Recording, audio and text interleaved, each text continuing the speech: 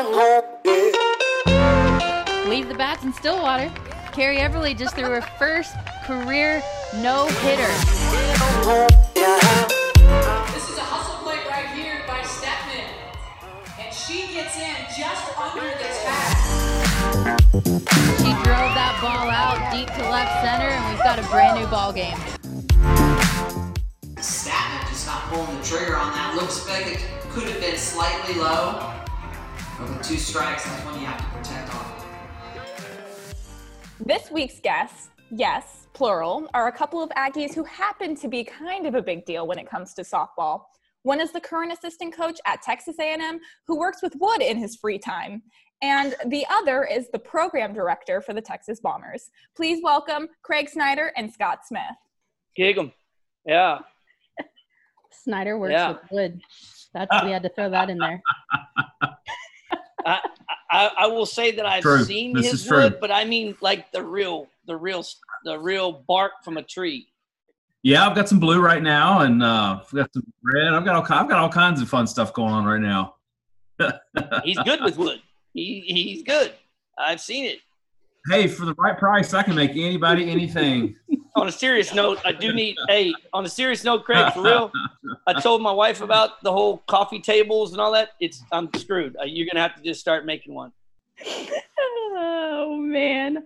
All right. So now that we've all broken the ice with Wood jokes, this week is American Craft Beer Week. And as you both know on this show, we like to encourage drinking. So what are you guys drinking this week? I'm going to go with a favorite, the Crawford Bock. Go Astros. There you go. Which is a really good thing, the Astros and Crawford Bock. But if you're from Texas at all and you don't know nothing about that Blue Label Lone Star Light, then you just don't know. You just don't know. I don't know. T's from Arizona, so what are you drinking this week? Well, this week I have a Four Peaks Peach Ale. It goes good with my Dole Whip that I'm also eating right now. So, oh man, all right. I have so many craft beers that I like, but shout out to Black Abbey Brewery in Nashville, and my favorite beer, which is called the Rose, and it's just delicious, and I drink it every time I go out. Like, have you guys ever been to a craft beer festival? No, can't say as I've had. Yeah. Texas, I don't go to Austin much where they have the craft beer festivals. So I'm usually in places that you just drink beer. You don't really party about it. You just drink it. So that's where I hang out mostly. Yeah. I went to a craft beer festival. The Predators have one every year, and you pay like $35 or whatever to get in, and you get a little shot glass, and you just walk around all day, and it goes around the whole concourse of the arena. So you just start at the front door and work your way all the way around, and by the time you leave, you're almost on your ass. It's fantastic. In Tucson, I went to a wine and beer festival, but they also had food. So you were noshing and drinking, so it didn't feel as bad.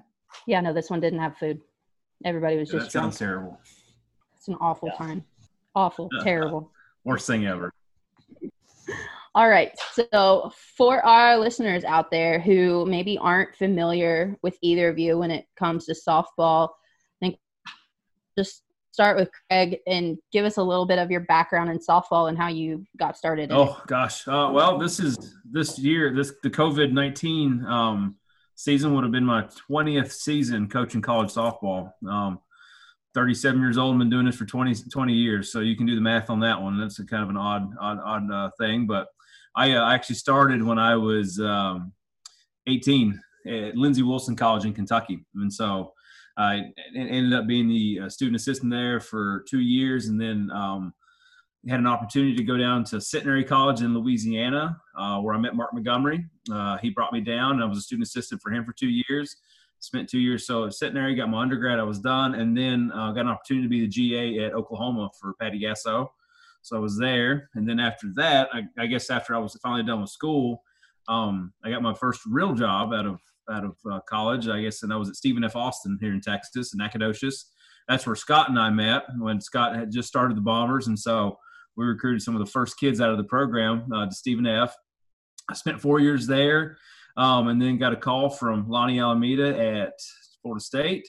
And then, spent 8 years as a Seminole and doing that, won a national championship, and then got called back home to the great state of Texas this last year. And so Coach Evans called, and the Aggies made a big push for us, and here we are. We are back in the great state of Texas. So 20th year coaching college softball, been a lot of cool places, won a lot of cool games, and met a lot of great coaches along the way. I didn't realize y'all went back that far. Absolutely. Wow. So Scott, tell us a little bit about your background in softball and how you got started. Yeah, and I appreciate it. Mine won't be near as long as Craig's, but I have been coaching about as long. This 2021 will be our 20th year that Bombers Fast Pitch has existed. We started in 2001, and so that's when I started coaching fast pitch softball. I had a daughter. Had my son been born first, I'd probably never got into fast pitch softball, which would have been a shame, knowing how much I really enjoy it. So I was in the Army. I played on the All-Army baseball team while I was in the Army, and so it was kind of a transition for me to be involved in the sport, mainly, like I said, because my daughter was born first. And we've just kind of been at this for, like I said, for the last 20 years. Craig and I met probably 2008. Yeah, I think. Craig, is that when you were at SFA, 2008? I think we met in Tulsa at the summer tournament they had up in Tulsa. Yeah. Me, you, Mike Lateef, and who else? Somebody else. We all went to 8 and 8 Pizza. Malvo was there. Malvo. Yeah, all went to 8 Pizza. It was the first time we ever met. Absolutely. So I tell the story. I tell people all the time. I knew Craig when. I knew Craig when Craig, like pre-celebrity. Like I drank beer with him in the Axhole Bar in Nacogdoches, Texas, when Craig wasn't like World Series Craig, right? We are genuinely friends. Like I was friends with him when he was just hanging out in Nacogdoches, Texas, right? So like everybody's Craig's friend now. Like I get that. Like I can't. I have to stand a little further away from him. We're hanging out. Like everybody's coming up to him, but I knew Craig when Craig was just Craig, right? I knew him when. So 20 years we've been doing this. It's been fun. And on that note, the Axhole Bar was a bar that we started in Nacogdoches in my garage. And so, the long story here is that when Hurricane Ike came through, a tree fell on our house and it destroyed the garage. So we had to redo a lot of stuff. And so as we're redoing the garage, I was like, it'd be kind of cool to put like a ping pong table in or maybe like a bar. And then it escalated quickly to like we had chalkboard paint on the walls and people would sign the walls to neon signs, to ping pong tables, to TVs, and then I always brought home from Kentucky, I'd bring home some moonshine for everybody to try. And so these boys down in Texas didn't know what to do with that moonshine. The drunkest I've ever been in my life, in my entire life, happened in that Axhole Bar. And by the way, I was hitting fungo the next morning. So you can imagine what that looked like, right? Throw it up. Like I was striking out hitting fungo. That was one of those mornings where you wake up still drunk. You're from the night before. Well, you'd had to go to sleep to wake up, but yeah. I mean, it could happen. We saw the sun come up a few times in that place. Good times, great time. It was the best/worst decision I ever made. See, I haven't had those I have those type of drunk nights at convention. When, I see the sunrise and then have to go listen to people talk at 8 a.m. It's fine. So when I say it's the drunkest I've ever been, it's legit fact. I got introduced to apple pie moonshine from Kentucky, and that is not a good thing. We got it from the source I will not disclose, but it was made in the hills and hollers of Kentucky. Well, I think we should talk some softball stuff. I don't know about y'all, but we like that. We've got some topics that we've written down that I think people might be interested in hearing. So, T, what do you want to start with? So COVID-19 has obviously affected the state of softball. And how has it affected you guys with first the collegiate season and second the travel ball season? Yeah, I mean, for us, obviously, it's not fun, and you hate to end the season, and it was exciting for us at the time because we were really starting to trend up and starting to make a lot of noise with the program, and so that was exciting for us. And then it just all of a sudden it was crazy for us because it went from we played Texas State on that Wednesday, and before the game, our administration came down and said, "Hey, listen, for the weekend series, they're not going to let anybody in the stadium." And we're like, "Oh, that kind of sucks," like because we had Tennessee coming to town, and all 3 games were sold out. So 2,000 chairbacks sold out. It was sellout crowd for 3 games, legit. So it was exciting. And they say, "Hey, we're not going to be able to do it." So after the game, we had to tell the team, like, "Listen, this is the decision they've made. This is what's happening." And then as we went back into the offices, like I was on TV, I saw that the NBA had shut down. I'm like, this isn't good for us. I don't think this is going to end well. And so then the next day, the SEC came out and said, "Hey, we're going to take a 3 or 4 week break now where we won't be doing anything. We'll pick the season right back up." And so I was like, "Oh, okay. Well, that really sucks, but now we've got to figure that part out." So we brought the team in, had a meeting with them. I had a few tears, but it's like, "Hey, we're still getting an opportunity to play. So hang in there. Let's stay sharp. We'll get a plan together how this is going to look." Literally an hour later, as we had all left, the NCAA announced their decision. So our kids found out via social media and everything else, and it was like, "Oh, that stinks." And so, I mean, we keep in touch right now and, do the Zoom calls and everything. I mean, I do think there's a silver lining in all this. Like, this is the first time that coaches, players, you get to shut it down. And this is probably the first time you've gotten a break. And so I think for some of these kids, it's not a bad thing to just, let the body heal for a little bit. For coaches, it's not a bad thing. You know what? Like, I can't tell you the last time that I've had an opportunity to jump on so many Zoom calls and learn from so many great coaches. And so, like, I've definitely taken advantage of that. And so, and it's kind of caused you to be a little bit more present, than you would before because there's nothing else to do. So you definitely learn to be right where your feet are all the time now. So that's kind of it for us. And now we're trying to just wade through, what's it look like in the fall? What's it look like now that seniors can come back and other people can come back? And now we're going to be elevated roster sizes and how to manage that. So we kind of toss that around a lot. But, yeah, that's it from our side. Well, and just to kind of jump in with where Craig is, we're it's an interesting thing because we have 125 teams in our program across 17 states. So we naturally have different situations in different parts of the country.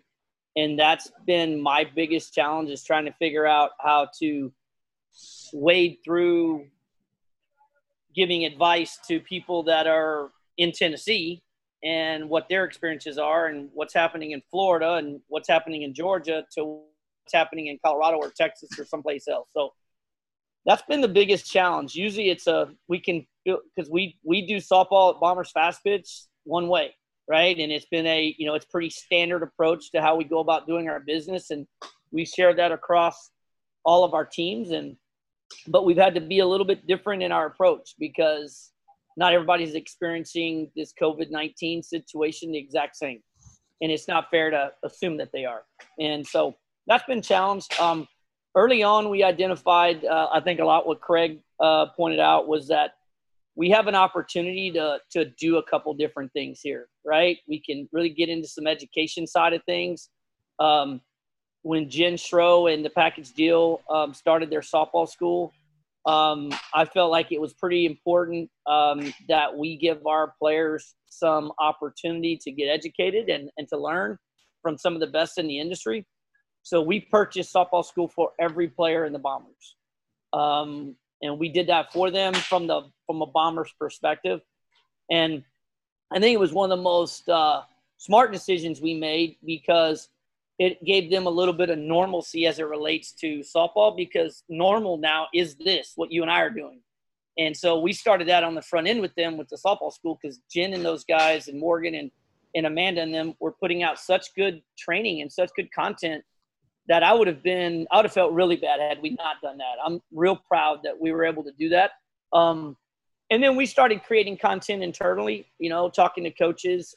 We had a pitching summit where we brought in some coaches involved and started to just talk softball and trying to educate coaches and players at the same time. And now that has morphed into and I say now, I say probably in the last 4 weeks or so, we've started to really get heavy into training. You know, we allowed that body to take a break that first maybe 3 or 4 weeks. But now we have a really structured approach to training. We've got places around the country where small group trainings are happening, like physical ball off a bat, ground ball, throwing the live batters type stuff is happening. Here in Texas, that is happening. We've kind of scaled that. And it's been really cool to see our players get after it a little bit and in the way that we can. It's in an indoor setting, but at the same time, it's cool to let that. So we're just hoping and allowing them to transition, right? This will be a slow transition, some faster in some places, some slower in others. But I would just say that we're making sure that we're here for our players, parents, and coaches, and to try to navigate it. We don't have a blueprint. There ain't a blueprint. And we're building a helicopter in flight when we're doing this. So we're just figuring out as we go. Yeah. How do you handle the fear of the unknown? I think that'd be a way to describe it. I think, we're looking at on the collegiate side, you have players who don't know if they can come back and play at the same school because they don't know if they have enough money. And then on the travel ball side, it's like, well, we don't know when we can actually start, right? We don't know what tournaments we can play in. We don't know, like we're looking, some of those big tournaments in July and nationals, at the end of the summer, like we don't even know. Like, so how do you guys handle the fear of the unknown with your respective groups? And we start with Craig. Yeah, for us, we've already established our seniors, who's coming back and who's not coming back. So that conversation has been had. And by all accounts, it sounds like we're going to be just fine as far as playing next year. Texas A&M has come out and said that we're playing football in the fall and then school's going to resume and everything's going to be status quo. And so they made that announcement 3 days ago, I think. So everything that we have right now is very positive. We've been lucky in the state of Texas. I think our state's done a pretty good job with this. And so we don't have near the numbers of the virus that a lot of people have. So Texas opened up last Friday, and so we're kind of managing that now and kind of seeing what that's looking like. But I think it will be interesting for us moving forward with our juniors, sophomores, and now at freshmen. Like, what does that look like for them when it comes to that time of that year they can have back, and how does that affect recruiting? Because it's obviously going to be a big part of that. And so trying to figure that part out is really interesting right now. And a lot of college coaches are going through that. And so I feel bad for, the recruits too, because I think it's an unknown for them. It's like, well, is school A going to keep me now? Because would they rather have their All-American pitcher back? Or, you know what I mean? So is that going to be less money for me? Do I get to go? There's a lot of unknowns about that. And so we're going to be in uncharted water for the next 4 years as we deal with that decision, because the decision was very the NCAA said, hey, you guys can do this. And they kind of ran out the door as they said it. It was like, oh, hey, good luck with that. See you guys, bye. And we're all like, hey, wait, I've got a question. You're okay, never mind. Thanks. Well, I guess we'll figure it out. And it stinks too, right? Because so you're going to have kids that have had 4 years at a university that they really enjoy, and then they get to the end of their senior year, and it's like, if a coach doesn't have money for them or a coach doesn't want them back, does that leave a bad taste in their mouth now? It's like, oh, I love my time at University X, but now they don't want me my last year, or they don't have money for me. What does that mean? You know what I mean? It's just, stinks. But yeah, we'll figure it out. Yeah, I would say at the travel ball level, the uncertainty, it's a couple different layers to the question. When it comes to the playing side for this summer, we've just been more positive in our approach and less doomsday, right? In the sense to say, we're going to play softball again. I wish I could give you an exact date, a date and time and tournament that we will absolutely be on the field. And I'm not in that position. And certainly if you think about the scale, like I can't tell you what's going to take place in Colorado versus what's going to take place in Texas. In Texas, it looks like by June 1, we're going to be on the field playing team versus team, right? We don't necessarily have the full understanding of what it looks like for fans, like parents being there. And that's where the Texas Fast Pitch League that we have been working as a group here in Texas amongst ourselves, the top travel programs. The way that we dealt with the unknown is we took it under our own control, right? Like we tried to create a lot more certainty at our level versus maybe what existed nationally. Look, my team plays all over the country every year. We go to PGF, we go to Colorado, we play in Florida. We were set to play in Oregon this year. We travel all over the country. But it was very clear, and I mean this, and I don't mean it arrogantly. I mean it sincerely. This is the best softball team I've ever had in my life. And so for us not to get the chance to take it to PGF and to really make our claim as being the best softball team in the country really sucks. Sucks for them, sucks for softball. Right? Because nobody from Texas at the 1800 team has ever won PGF. We had a team that could absolutely give it a shot. And so, but we had to make a decision. It was in the best interest of families and parents and kids. And us imagining that we were going to be able to execute softball this summer like we did last summer under these circumstances was foolish and unrealistic, right? That's just how we looked at it. It was just foolish and unrealistic. So, and here in Texas, here's another factor, and this is just a Texas issue. Again, I have to talk across all bounds, but here in Texas, the oil industry has been demolished, right? And probably 50% of the people that and I'm guessing this number, but I'm doing a pretty educated one because I could use my own team. Probably 50% of my own team, and I think our Texas teams here from our Houston area for sure. Probably 50% of those people either work in the oil industry or indirectly with the oil industry. And they're financially have been very, very there's a lot of uncertainty for them, right? And so we had to say, all right, well, here's one certainty we can do. We're not going to force you to travel all over the country, get on a plane, kind of take all of your resources and pile them into this summer when we could probably come up with a more feasible way to approach this summer and do it this way. Our intent next summer is to get on a plane, go to PGF and win the national championship at PGF, and go to Colorado and win Colorado. That has not changed, will not change. And I think a lot of people ask me about the TFL and, you know, are we trying to change the sport and make it where we wouldn't go there? And I'm like, I think we're trying to change the sport, but we're always going to go to PGF and we're always going to go to Colorado. So I would hope that people don't get so concerned over what we're doing and just kind of appreciate what we've done. So that respect, we've done that.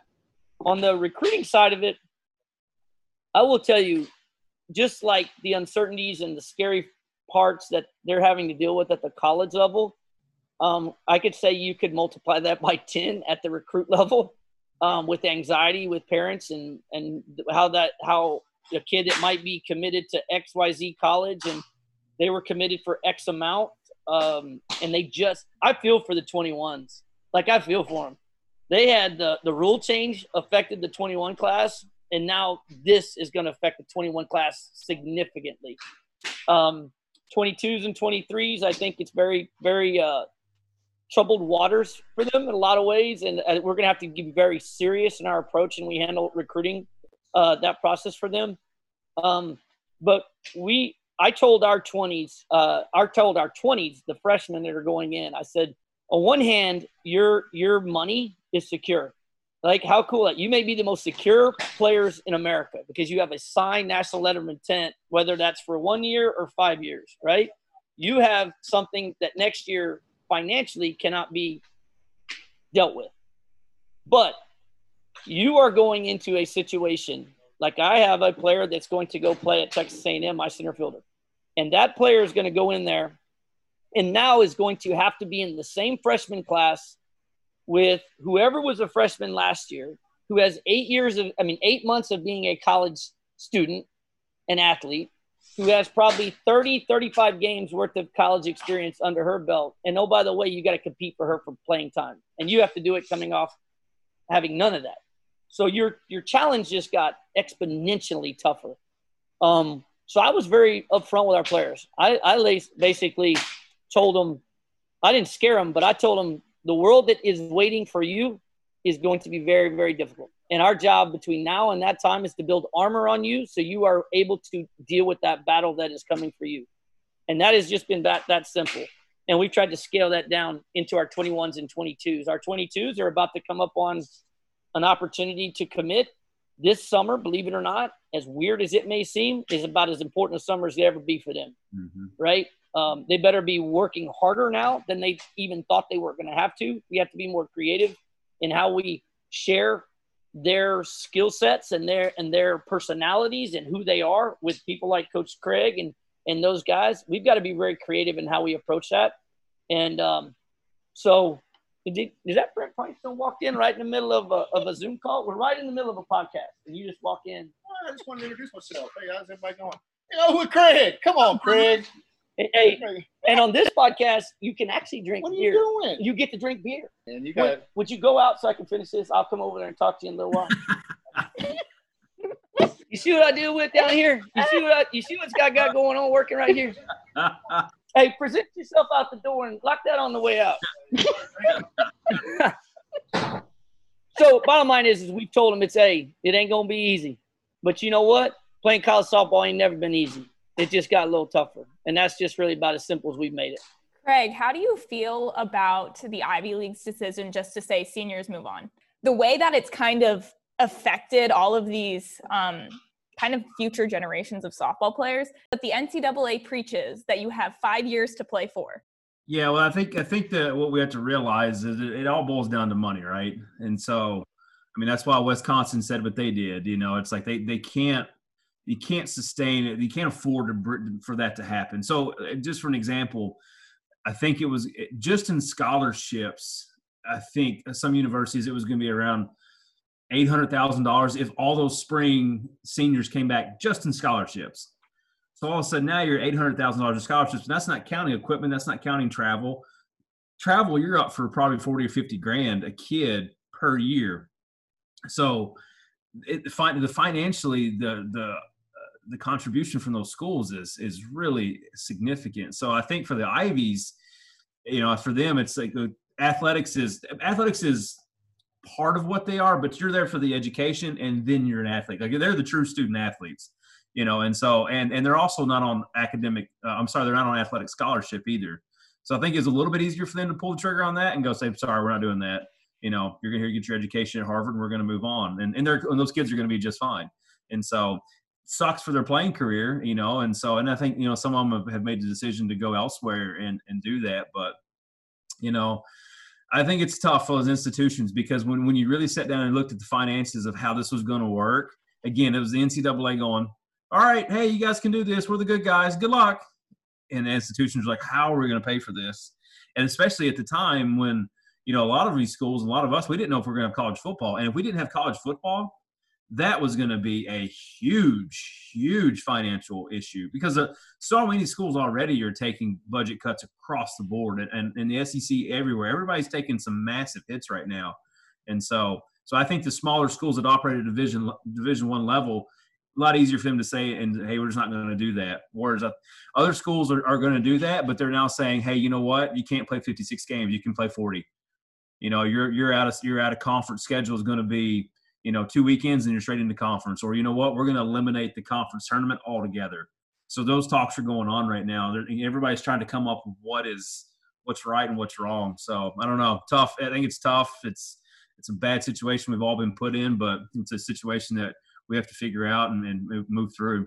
I think another thing that has, I guess, been the hot topic because of all of this is the transfer portal. Mm-hmm. It was already crazy to begin with, but I feel like right now it's even crazier. It's even possible for that to be a thing. How do we deal with this transfer portal? I don't know. I look at it every day.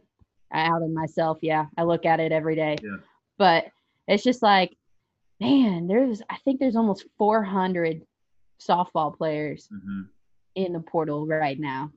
And that's, you know, D3, D2, D1 programs that have folded, and you know, I'm just like, okay, because I get texts from players saying I need help figuring out where I'm going. Like, that's where we're at with this thing, because if these girls don't know where they're going ahead of time, they may not go anywhere, and they're just stuck. So I guess how, you know, for both of you, just to think about it, like, Scott, like, I know you've got a ton of recruits at the D1 level. I don't know how many have gone into the portal or have thought about going into the portal, but, you know, how do you deal with that? And then after that, like Craig, you know, trying to get transfers or trying to figure out the money thing, like it's crazy. It's been interesting because you know, at the travel ball level, obviously the portal is indirectly does not, we don't have a, you know, it's not a role player for us, right? Like if a kid makes that decision, I don't have insight. I can't talk them out of it or whatever that might be. But the reality of it is that we've been really weird. Like I'm going to really look back after now you asking me this question, but I can tell you this, like for my own team, we've had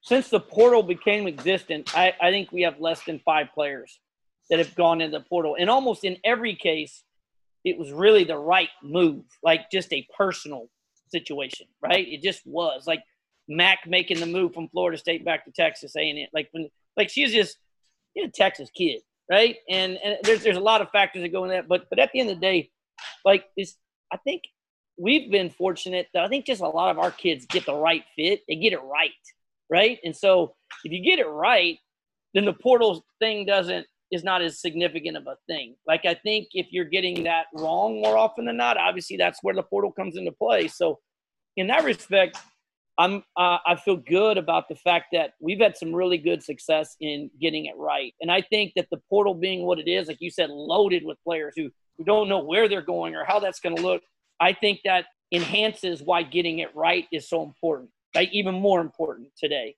to be able to say, listen, the rule change happened. Do your research, do all those things, and let's just try and do our very best. And so that's our role. That's what we feel like our role is to help people try to just get it right the first time, right? My own daughter transferred. She transferred pre-portal, right? So I know what it's like to go through that process. It's not an easy one. It is not an easy fundamental process to think, hey, you're going to play at XYZ school, and then you are going to go do that somewhere different. I think a lot of people think of it as free agency. It's not a real thing. Yeah, I mean, it's the transfer portal it's obviously got its good and bad qualities, right? So, I mean, good qualities. I mean, I think what really brought it on for us in softball is that we figured out how bad we were at early recruiting from the college side. Like, who knew that recruiting 8th graders, we would suck at it? That's weird.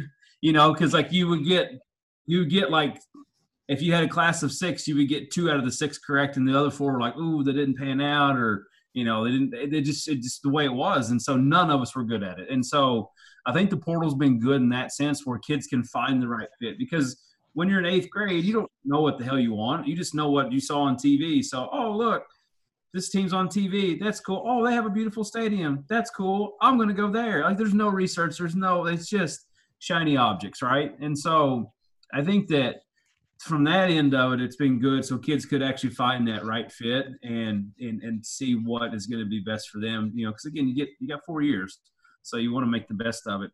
But obviously, the drawbacks of it has been the tampering. I think from other college coaches and starting to really just pick up transfers. It's all they're doing, and so they hardly recruit anymore as much as they just kind of work behind the scenes in the portal, and then load their teams up with transfers. And so, and I think that's the unfortunate side of it, which you're always going to have that in sport, right? There's always going to be the people that push the limits. There's always going to be people that work around the rules, and that's just part of the deal. And so, but it gives the athletes an out to go do that. And so let's go stack up this team for a year and see what we can do.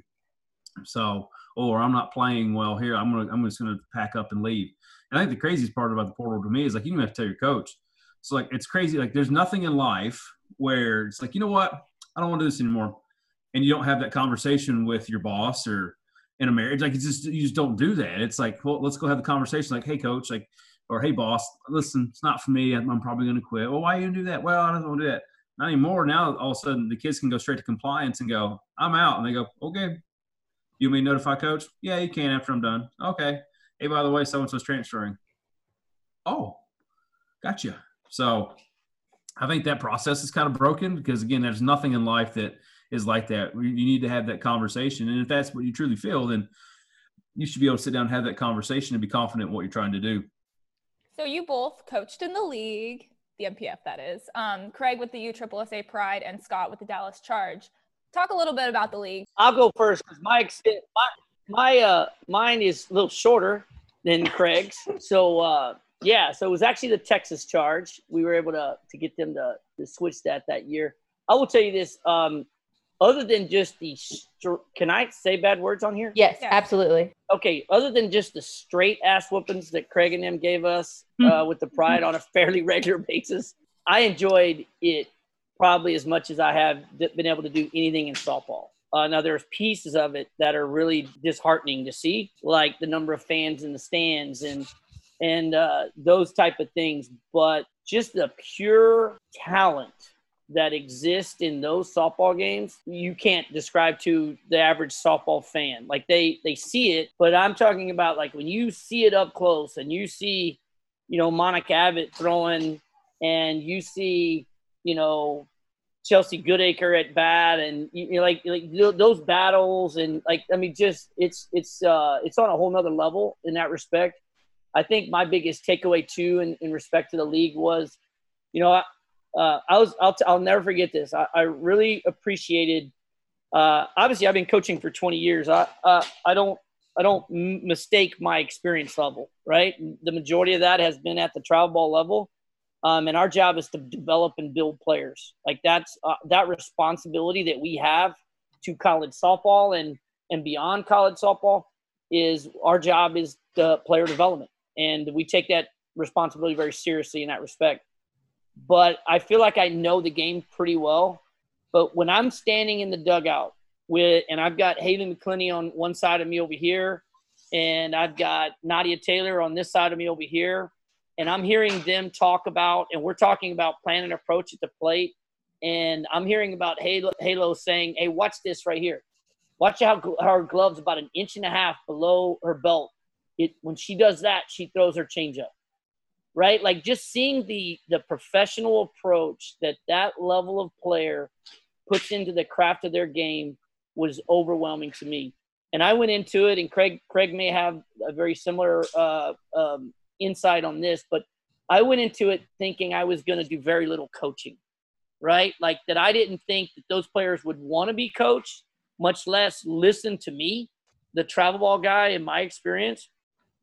I was blown away at the respect and the amount of want to be coached that was in every single one of those players. It shocked me, right? Like I'm talking, hey, coach, can we take some extra ground balls? Hey, would you mind throwing to me in the cage and taking a look at what I'm doing with my swing? I just don't feel good today. Like I was literally, I thought it'd be the opposite. Like I really did. I thought it would be like, hey, man, I'm a pro. I got a couple rings, from Alabama or this or that. And look, man, there's nothing that's going to come out of your mouth that's going to make jack shit to me. Like I really thought that's what it was going to be. And it was so far from that that was probably my biggest takeaway. I became a better coach getting to spend time with that level of player.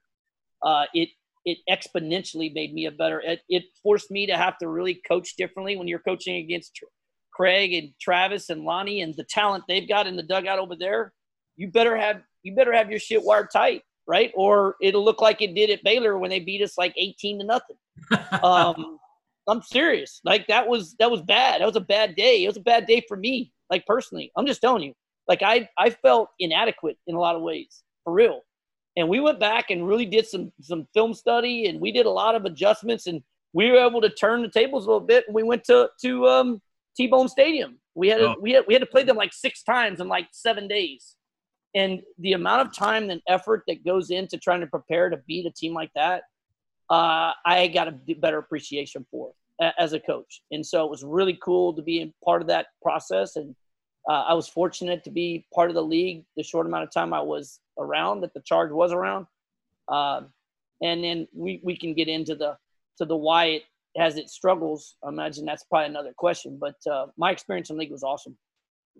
Yeah, Scott, mine was the same way. I mean, I walked into that deal going, what the hell am I going to tell Kelly Crutchman that she doesn't already know, or Sierra Romero and Goody, and I mean everybody. And because we got to coach the Yankees, is almost like we had All-Americans up and down the bench that were sitting there, and I mean, you played with Mo Mercado and all those kids, and Perez and Goody, you played with them, and so it was a great experience. But Scott was dead on. Like they wanted your information. They wanted to know what you thought. They wanted to know stuff. And one of my favorite stories was that was the year that Kelly, hit 500 in the league.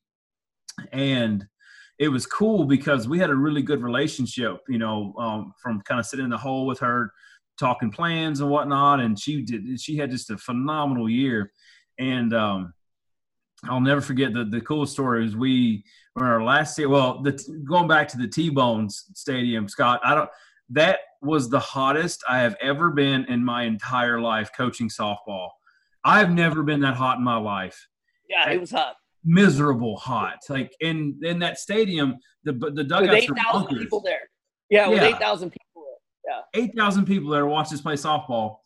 They had a pee bucket in the dugout, like with a curtain. Now the girls didn't use it, but they had it for the baseball team, and it was like a bunker. And I'll never forget. I went out to hit some infield lines before the game, and I had a pair of gray shorts on, dark gray shorts. I got done hitting lines, and it looked like I jumped into a swimming pool. I looked at Travis, and I was like, "I got crack sweat, don't I?" He goes, "Oh my!" And we all did. It was so hot. I've never been that hot in my entire life, and so I couldn't get out. Y'all took 3 from us, I think, there, or 2 or 3, and I couldn't wait to get out of Kansas City. My God, it was hot. But it was cool, with Kelly. So she's having her big year. And the last series, there's 2 games left, right? T-Will and I sat down and did the math of what it looks like for her. I think she walked through this game hitting like 508 or something like that. So if she went 0 for 2, that would put her right at 500. And it was kind of one of those things like, hitting 498 is not the same as hitting 500, right? It's 500 for the season. Incredible.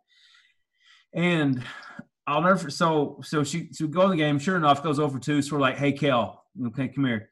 Listen, you're going to rest tomorrow anyways. It's the last game of the regular season. We want to get you ready have that body rested for the championships. Let's over 2. You're at 500 right now. Let's call it good. Like let's shut it down. Like it is impressive. Like this will go down as one of the most impressive seasons ever in softball. She looked at us and was like, "Hell no! I'm doing this right, damn it! I'm doing it my way, and we're doing this right. I'm going back out there." And we're all like, "Okay, all right, guess we're going back out there." So she goes back out there. She goes over 3, so drops below 500. And I'm like, "Damn it!" Ugh. We should have stuck with our gut on it, but then the game went on, and sure enough, we're making a rally in this game at the end, and Kelly's coming up again, right, to win with the chance to win the ball game or to put us ahead in the ball game. They put a pitcher in that who had picked some grips on, and for some reason I saw her stuff really well, and so I could get stuff into Kelly pretty easy and give her information, and so she looks at me when he put her in, she goes, "You got me?" I'm like, "Yeah, I got you." And then in the back of my head, I'm like, oh boy, this is a big one. Hey, you better get this right, coach. Like this is not only is this to help you probably win the ball game, but this is to put her at 500 again. So let's get you ready to go here. And so sure enough, she gets in a 1-1 count. We see the change up. I relay it into her, and she hits a home run to put us up. And she hit on plate, came in. I'm like, "You're done. You're done." Back to the bench you go. "You are done, no more. You're done." And so, but it was cool stories like that you just remember and you talk. And I'll tell you what, it was cool.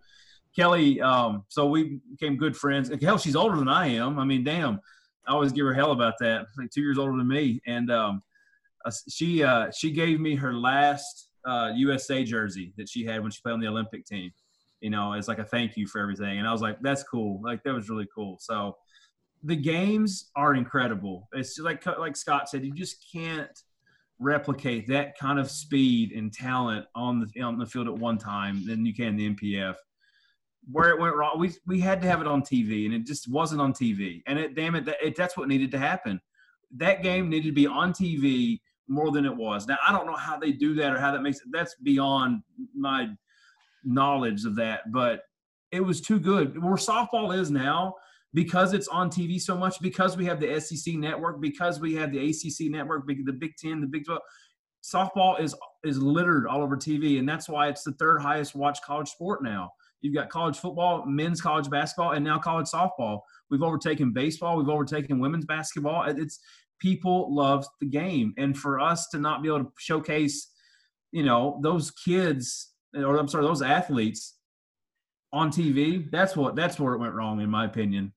I think it's still that way, though. You can't watch it unless you have a Flow subscription. Mm-hmm. And, I mean, I'll be honest, I don't subscribe to Flow. I'll give you some insight too. I have some deep understanding of the financial side of it, having been the general manager also, and the amount of money it takes to do an MPF team, and the amount of money to do it in that respect. I think the average person cannot fathom the dollars. And so I think it would be really bad for us not to at least acknowledge the sacrifice made by the individuals who own those teams and finance those teams to give those kids those opportunities. I'm fortunate. Joel Barsh was the owner of the Charge and the Scrapyard Dogs, and I'll always look back at it like he gave me that opportunity. Like he financed the opportunity I had to describe what I was getting a chance to describe. I mean, you just think about it. You start in 2001 coaching 10 and under softball, and in 2017 you're coaching against the best players in the world. That just does not happen by chance. Somebody had to allow that and be part of that process. And so I go back to Joel and his and I think Craig and him with what Don did to help make that league be what it was.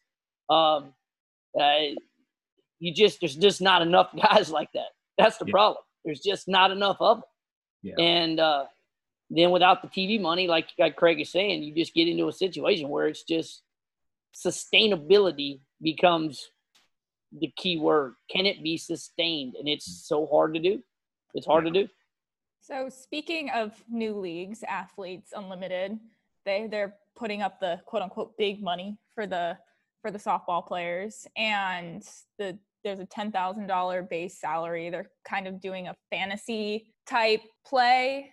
And what do you guys have to say about that coming from the MPF and now seeing this new league getting formed? It was a matter of time before something was going to happen, right? I mean, there's going to be things that probably still pop up, that outside of this, because again, the sport and the competition's too good. And so, I mean, from everything that I've seen with this, it looks like it has a pretty good. They have a pretty good idea what they're doing. So I'm sure they've taken what maybe the league didn't offer in the leagues before the MPF. I mean, because we had leagues before the MPF was around, and so they're probably taking that. It seems like the people in charge got some like Harvard business degree backgrounds, and so kind of doing the research on them. So I got to think they have a better idea of how to run a business than maybe I would, because I don't know, I can't spell Harvard. So, I think it's I went to school to play sports. That was it. And so, I think it seems like it's a good idea. To me, anytime there's an opportunity for someone to continue playing this game, I love it. I love it. And so I want the MPF to do well. I want this new league to do. I want them all to do well, because you know what? If we can have some of our former players go get paid to play this great game and to showcase their skills at a high level, let's do that. That's awesome. Good for them. T and I talked about like growing the sport, but even with Athletes Unlimited, how's it going to grow if there's no audience? Like I think it's not on TV. It's not on TV. They're going to play in Rosemont. They're going to play every game in Rosemont, which is a beautiful facility. But I went to the NPF championship last year. It was not sold out. It was maybe half full, and it was between the Bandits and the Pride, and it was the Pride's last year in the league. There's a disconnect between the fans of the college game and the fans of the pro game when it's the same players. They just wear a different uniform. So even with Athletes Unlimited, if they don't have fans in the stands buying tickets or buying merch, I mean, it's not going to work. Yeah, it's definitely a kind of groundbreaking stuff with that. I mean, to me, that's why it goes back to TV revenue. You've got to be able to generate stuff outside of just tickets, and so because tickets are going to come and go, and so you can't sustain a club just based off ticket sales. And I mean, I think Rosemont's a good spot to start, because I think of all the MPF spots, like that's the most attended. The fans are excited about. the area. I mean, it's Chicago. You got to love that part. And so, I don't know. I mean, it'll be interesting to see. I mean, I'd be interested to see how they get it going. And I mean, to me though, too, until we get like a complete backing from, from Major League Baseball. I mean, look at the WNBA. Like the NBA supports the WNBA. They're together and they work together. And so until we can get a partnership like that too, I think it makes it a little bit tougher because they've got a lot of skin in the game now that could really help us out and get rolling. And so I don't know. Again, those are decisions that are way beyond what I understand, but I just know the sport is too good for it not somebody to try. Yeah, and I would just to piggyback what Craig's saying, like it goes back to what the word I said before was sustainability, right? Like I think can you pull off what they're going to do this summer because their model is pretty solid in the sense to say we're going to take travel out of the mix because I will tell you right now, travel was one of the most expensive endeavors of the Pro League. And so when you take that out, then you can take that revenue and start filtering it back to players in regards to their bonus structure and those things, but I think is the creativity that they have associated with it, I think is some fun, cool aspects of it. So I'm gonna be a big fan and a rooter of its success. I'm going to root for its success and hope that the leadership involved can scale it, because it goes back to the fact that, at the end of the day, the product is so good. When you have a good product, you got a shot to do something every time you do something with it. You make good barbecue every time you pull it off the pit, somebody's going to want to eat it. And the reality of it is that the softball product is going to be so incredible that there's a shot. There is a shot for it to be okay and be able to make it. The key word goes back again is just, can it be sustainable? How do we, I guess, entice the fans? Because, I mean, you guys talk about having 8,000 fans at Devo Stadium, but, what were you averaging for a normal home game? Like you trip at Space Coast, like it's a big ass stadium and there, maybe a few hundred people in the stands.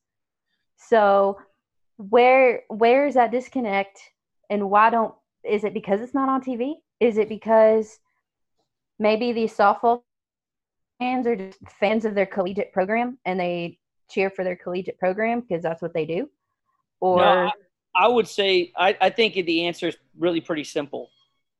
Is that it's like anything else. Like the NBA right now is considering, because of this shutdown and this situation that exists, they're looking at actually repositioning when their league will actually start and stop so that it doesn't have to go head to head with college football.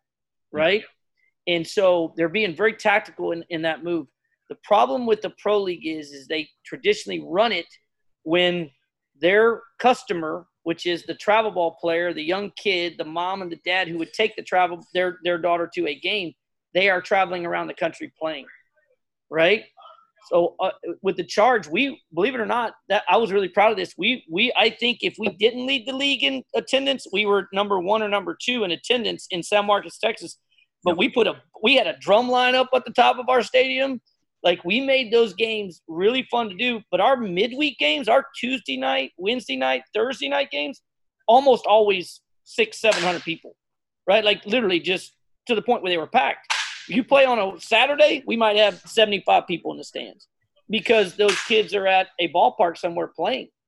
They're distracted. So how they strategically position those games, that pro game itself, to happen, I think we've made some tactical mistakes in the past as a whole when it comes to pro softball. I'll never forget the first time we played, Greg, we played Beijing. We played their first game. Beijing played. We played them in Chicago because that was in Rosemont. There were 3 people in the stands. We played at 4 o'clock in the afternoon against the Beijing Eagles, and there were 3 individuals. And one of them is the little old black lady that comes to every Chicago Bandit game. You know what I'm talking about? Oh, Crystal. Don't hate on Crystal. No, you don't understand what I'm saying. I ain't hating on her. I'm saying she was such a fan. She came to watch the Beijing Eagles play, right? And she was one of their 3 fans, right? Like, because we were the road team, and we thought, wait, have they opened the gates outside? No, the gates are open, bro. Like, God damn it, get on the line. So on that note, we are going to go to the kvetching corner.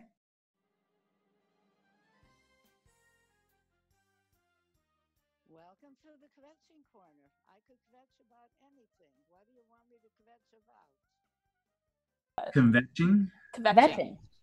It's Yiddish. Yiddish. Some kvetching. You gonna ask this dude from South Texas to say that word? Like I can literally I was say like, kvetching? Kvetching? No, kvetching. Kvetching. Tell us what you're kvetching about. No, I'm going to throw this out there right now. And I know this is a weird time, but I guess I get it, but also don't get it. Man, I every time I open up Twitter now, I've got about 86 million notifications, and it's from somebody hitting off a tee into a bow net. And I'm like, I get it, because kids are trying to be creative right now, and I completely support that. But there's only so many times I can watch somebody take a pop fly on the driveway, you know. Like, but I appreciate the kids out there doing the work. I appreciate them doing all that stuff. But man, sometimes I like my Twitter just to be the information that I want to watch. If I want to follow CNN News or Fox News, or I want to follow ESPN, but every time I open it up now, like I think I'm missing things half the time because I'm like, oh gosh, there's so many notifications. What do I do? It's like, oh, okay, do I like that? Do I not like that? Oh, wait, she tagged that coach in there. Do I need to like that because that coach is in there now? So it's an interesting time. That's an interesting time. So that's me convention right there. I'm going to get a little bit more serious with my convention. Is that right, convention? It's in the chat box. Kvetching. That don't mean I can – just because you put it in type don't mean I can still say it. Oh, it's a lot easier. Right? It's a lot easier to say when you look at it. It's like a pronunciation guide. And in fact, I'm really wondering if y'all thought of that word just because you knew I couldn't say it, because you knew that no way that dude from South Texas is gonna be able. We're gonna give these two rednecks a hard word. Yeah, you got two rednecks on here. One's drinking Lone Star Light, and you want me to say kvetching. Okay. So what I'm kvetching about is that I would sure love to see the fear associated with everything we're going on right now go the heck away, right? Like we're a resilient bunch of people, and I promise you this, ain't nobody, if we just took the four of us right here, ain't one of us gonna let something happen to the other that we can stop. And we're gonna be all right, and we're gonna play softball again, and we're gonna do all that. So like I'm really struggling with the whole negativity aspect that a lot of people are taking with this. I think anytime we tell people all the time, like, hey, think of positive things, like think of a way to be positive about it. Because if we just always look at the negative end of things, then I just think it just sets us up for so many other pitfalls and failures and everything else. So I won't get too deep, especially when I'm sitting here on a podcast drinking cold beer. But the reality of it is I just like to see us be way more positive about everything that's going on in our life. Like the fact that I'm getting to do a podcast with Craig Schneider and you two, that's pretty damn cool to me, right? Like, that's how I look at it. Like, that's what I look at. I'm in the middle of the day, I'm drinking cold beer, and I'm talking softball. Tell me how that gets better than that. Amen. Amen. Thank you guys so much for coming. Craig, Scott, give us a plug for all your fans. How can they contact you? Go ahead, Craig. Like via social medias or social media notes, so they can tag you in all their videos when they're hitting off a tee into a bow net. Get some more balls hit off a tee.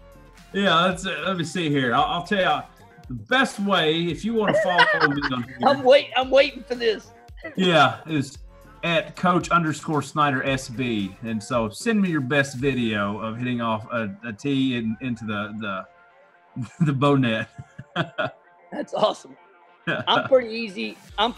It's at Bomber Coach. But if you got something to reach out to me, just sort that through Craig first. Let him vet it.